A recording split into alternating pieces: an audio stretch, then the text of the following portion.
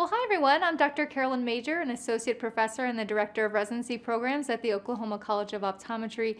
And today I'm so excited to go through a case presentation series with you where we're going to focus on diagnosing retinal vein occlusion and especially focus on the power of multimodal imaging and OCT angiography, but also look at those cases where we need to do further systemic investigations.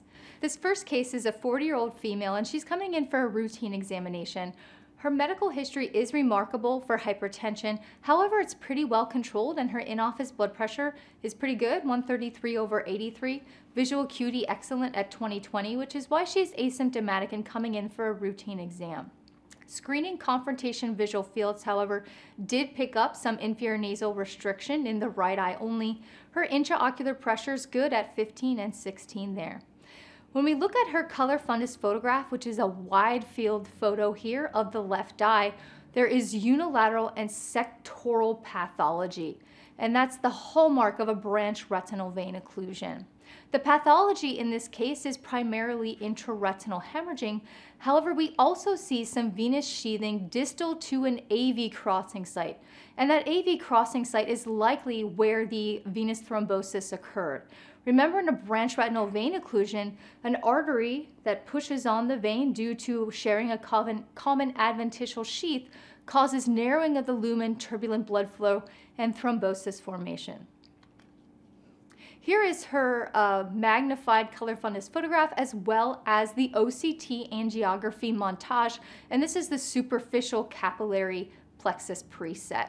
You can see on the montage that there is significant retinal non-perfusion within that area of the branch retinal vein occlusion, definitely greater than 5 disc areas of capillary non-perfusion, so we would classify this as an ischemic branch retinal vein occlusion.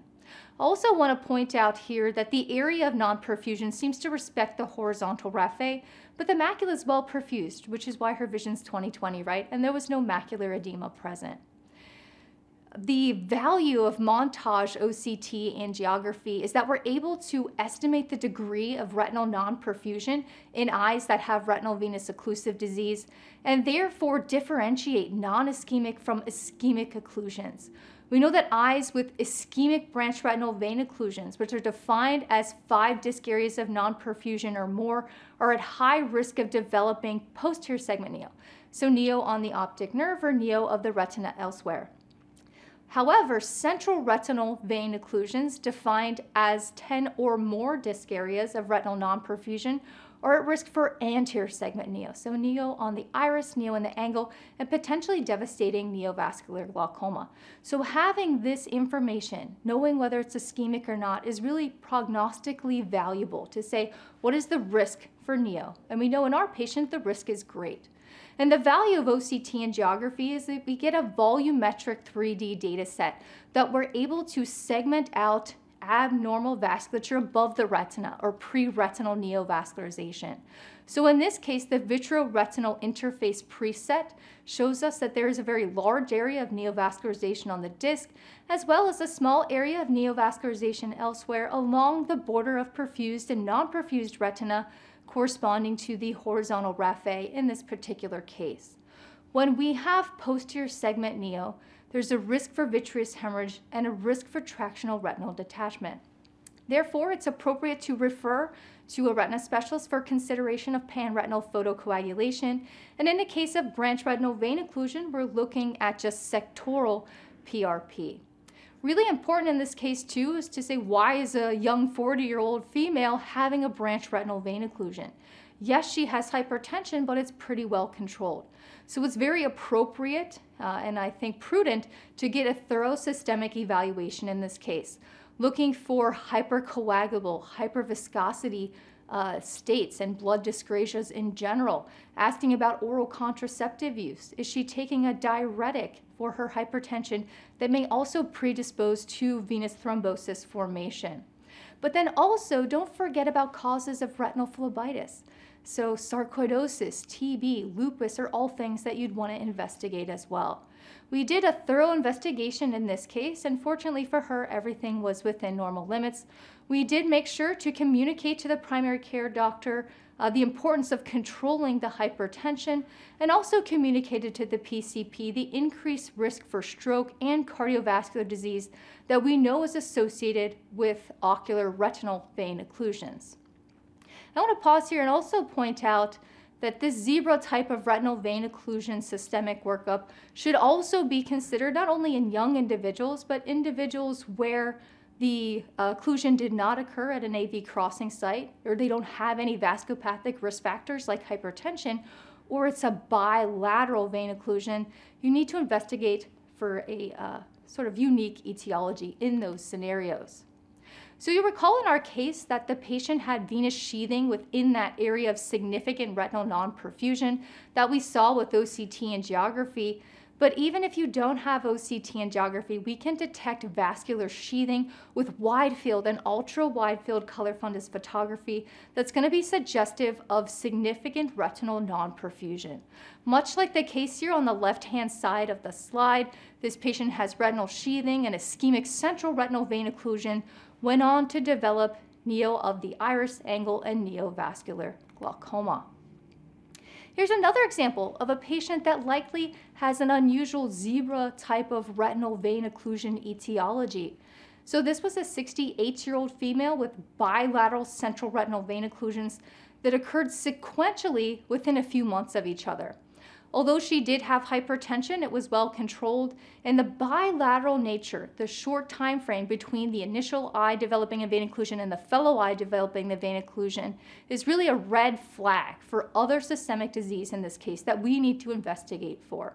So in the initial round of labs that I ordered, it did reveal that there was a positive ANA, or anti-nuclear antibody, which is a non-specific marker for possible autoimmune disease. She also had an elevated serum hypocysteine level, which in and of itself is a hypercoagulable state that's going to increase the risk of venous thrombosis. So given the positive ANA, or anti-nuclear antibody, I ordered a second round of labs looking for more specific markers of autoimmune diseases, such as a rheumatoid factor for rheumatoid arthritis, anti-double-stranded DNA for lupus, etc. All those came back normal. However, we still recommended that she follow up and consult with a rheumatologist to rule out any systemic autoimmune disease that could be causing retinal phlebitis. And then secondarily, because of the elevated homocysteine serum level, we know that that can be caused by deficiencies in vitamin B12, B6, as well as folic acid. So we ordered labs to investigate those levels, which were within normal limits, but did communicate to the PCP that the homocysteine level was elevated to see if she wanted to do some vitamin supplementation to try to bring that level down. And then our last case in this series is a 57-year-old female with a rather obvious acute onset central retinal vein occlusion there in the left eye that we can see with ultra wide field imaging. Her case is unique in the sense that she does not have hypertension and her in-office blood pressure was good, 117/77. Her diabetes had only been diagnosed 5 months ago, so very short duration, and we think based on the history it was likely LADA, or latent autoimmune diabetes, in adults. So she lacks the typical systemic vasculopathic risk factor profile that we would expect in most patients with retinal venous occlusive disease. Of note, she is aware of having a positive ANA lab result previously, but she doesn't have any sort of specific autoimmune disease diagnosis like lupus. Her examination revealed some severely reduced vision of count fingers here in this left eye. She also, of note, had a 3+ APD, and she was missing some superior visual field upon confrontation visual field testing. With dilated examination, as we can see here on the ultra-wide field photograph, she has dilated and tortuous veins, the hallmark of retinal venous occlusive disease on fundus examination, as well as intraretinal hemorrhaging, a multitude of cotton wool spots in all quadrants, as well as some disc edema. All findings very consistent with a central retinal vein occlusion. So in patients with a central retinal vein occlusion, it's important to look closely at the fellow eye for signs of hypertensive retinopathy. And if we look here at the right eye, the arterial light reflex is a little bit broader than what we'd expect, but there's really no notable AV nicking that we would see in hypertensive retinopathy capable of causing a venous occlusion. So again, suggestive of a more exotic inflammatory vasculitis type cause of the central retinal vein occlusion in the left eye. Using the clinical exam to gauge whether you're dealing with an ischemic or a non-ischemic central retinal vein occlusion is very important, because we know that the prognosis for ischemic central retinal vein occlusion is poor. And that's because about 50 to 60%, so more than half of ischemic central retinal vein occlusions will develop anterior segment neovascularization, so neo on the iris angle, and unfortunately even neovascular glaucoma, painful blindness. And that usually occurs within 3 to 5 months' time. So findings suggestive of an ischemic central retinal vein occlusion at risk for neovascular glaucoma include visual acuity worse than 20/200 on presentation. Remember, our patient was count fingers. A prominent APD. Remember, our patient had a 3+ APD. Severe intraretinal hemorrhaging and cotton wool spots in all quadrants, which we sometimes refer to as the blood and thunder appearance, which our patient seems to have a lot of cotton wool spots suggestive of retinal infarction. And then significant visual field loss, which our patient had as well. So here are some raster scans through the fovea, which show very severe macular edema with both intraretinal cystic fluid as well as a small pocket of subretinal fluid. And this is probably contributing to the vision decline of count fingers. So our assessment for this case is likely an ischemic central retinal vein occlusion with macular edema. We refer to a retina specialist for consideration of anti-VEGF therapy for treatment of the macular edema, which we know is first-line therapy for macular edema that complicates retinal venous occlusive disease. And then we decided to do some more systemic evaluation, given that she did not have hypertension and diabetes of very short duration. Knowing that she was previously ANA positive, we did some more specific tests to look for autoimmune diseases such as rheumatoid factor, anti-CCP, etc., as well as did some labs for hypercoagulable, hyperviscosity states, and then other causes of retinal phlebitis such as TB, sarcoid, and syphilis. Made sure to communicate to the PCP, keep all the team members involved in the patient's care in the loop, emphasizing the importance of tight diabetes control as well as blood pressure control, even though she doesn't have hypertension now, to reduce the risk of a fellow eye retinal vein occlusion. Also communicated to the PCP the higher risk of cardiovascular disease and stroke that is associated with retinal venous occlusion. So she comes back to see us for a 1-month follow-up after having a single aflibercept intravitreal injection with the retina specialist in the left eye, and that was about 2 weeks ago. And she feels that her vision has improved minimally, and the visual acuity has improved from count fingers, but only to 20/50. Her lab results were significant for elevated serum homocysteine as well as a elevated cardiolipin IgM antibody level, which is part of our antiphospholipid antibody panel, which is a hypercoagulopathy. In a scenario like this where you're dealing with some sort of blood disease, I think it would be most beneficial to refer to a hematologist. Unfortunately, in our setting, we don't contract with hematology, so I sent her to our in-house neurologist for a full stroke evaluation, consideration of antiplatelet or anticoagulant therapy, and consideration of vitamin supplementation to try to reduce those homocysteine levels, which is also a hypercoagulable state. Her undilated iris examination and gonioscopy, which is really important to do in vein occlusions, central retinal vein occlusions, did not reveal any anterior segment neo. And then the dilated fundus examination showed some resolution of the hemorrhaging, especially superiorly. However, the vein occlusion kind of continues to smolder with intraretinal hemorrhaging inferiorly. And the OCT revealed substantial resolution in the macular edema with just that one aflibercept injection. But why is her vision still 20/50 with an OCT that looks like this?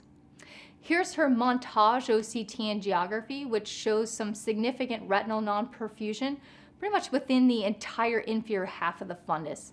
And certainly there's 10 disc areas or more of non-perfusion here. So this is indeed an ischemic central retinal vein occlusion, which we predicted from our baseline exam. Vision loss in central retinal vein occlusion we know can be a consequence of either macular edema or macular ischemia, or perhaps both together. We can only visualize macular ischemia with some form of angiography. So recall our patient had significant macular edema at baseline with that count fingers vision, but even when we cleared the macular edema with a aflibercept, the vision was bottomed out there at 2250. And with 3mm macular OCT angiography imaging, we can see there's enlargement of the fovea vascular zone and a whole lot of retinal non-perfusion, especially in the inferior half of the macula there. So we now have an explanation as to why the vision is still reduced, and that is macular ischemia. The patient was educated at this point to keep her follow-up appointments and then to continue anti-VEGF therapy with the retinal specialist. She returns to us for a 3-month follow-up, again, just making sure the patient didn't fall through the cracks and is still getting care there, which is important in central retinal vein occlusion because of that risk for neovascular glaucoma. So when she comes back to us, she said, I never went back to see the retina specialist nor got any additional anti-VEGF injections. And she expressed being upset because the retina specialist told her that he thought her vein occlusion was related to hypertension, which she denied having. So she just felt frustrated and she said, I'm not going back there, but I'll go see a different retina specialist. The visual acuity continues to be reduced at 20/200, and we can now see the central retinal vein occlusion continues to smolder with this progressive intraretinal hemorrhaging that's even out in the periphery and worse inferiorly. OCT imaging shows significant rebound macular edema, likely due to the patient's self-discontinuation of anti-VEGF therapy. Again, after discussing with her the possible benefits of anti-VEGF and additional injections, she agreed to go see another retina specialist, which is what we did, referring her to someone else in this particular case. So the take-home messages of this case series: montage OCT angiography is very valuable in differentiating non-ischemic from ischemic occlusions because we can visualize retinal non-perfusion. Ischemic retinal vein occlusions are a greater risk of neovascular complications, and you need to look for them on follow-ups and refer if neovascularization does occur. Use your clinical examination to gauge whether it's an ischemic or non-ischemic central retinal vein occlusion based on the findings present, even if you don't have a form of angiography that you can do. And then make sure that you systemically work up patients who may have a more exotic type of etiology. Those who are young, under the age of 50, don't have hypertension or have bilateral retinal venous occlusions. Okay, thank you.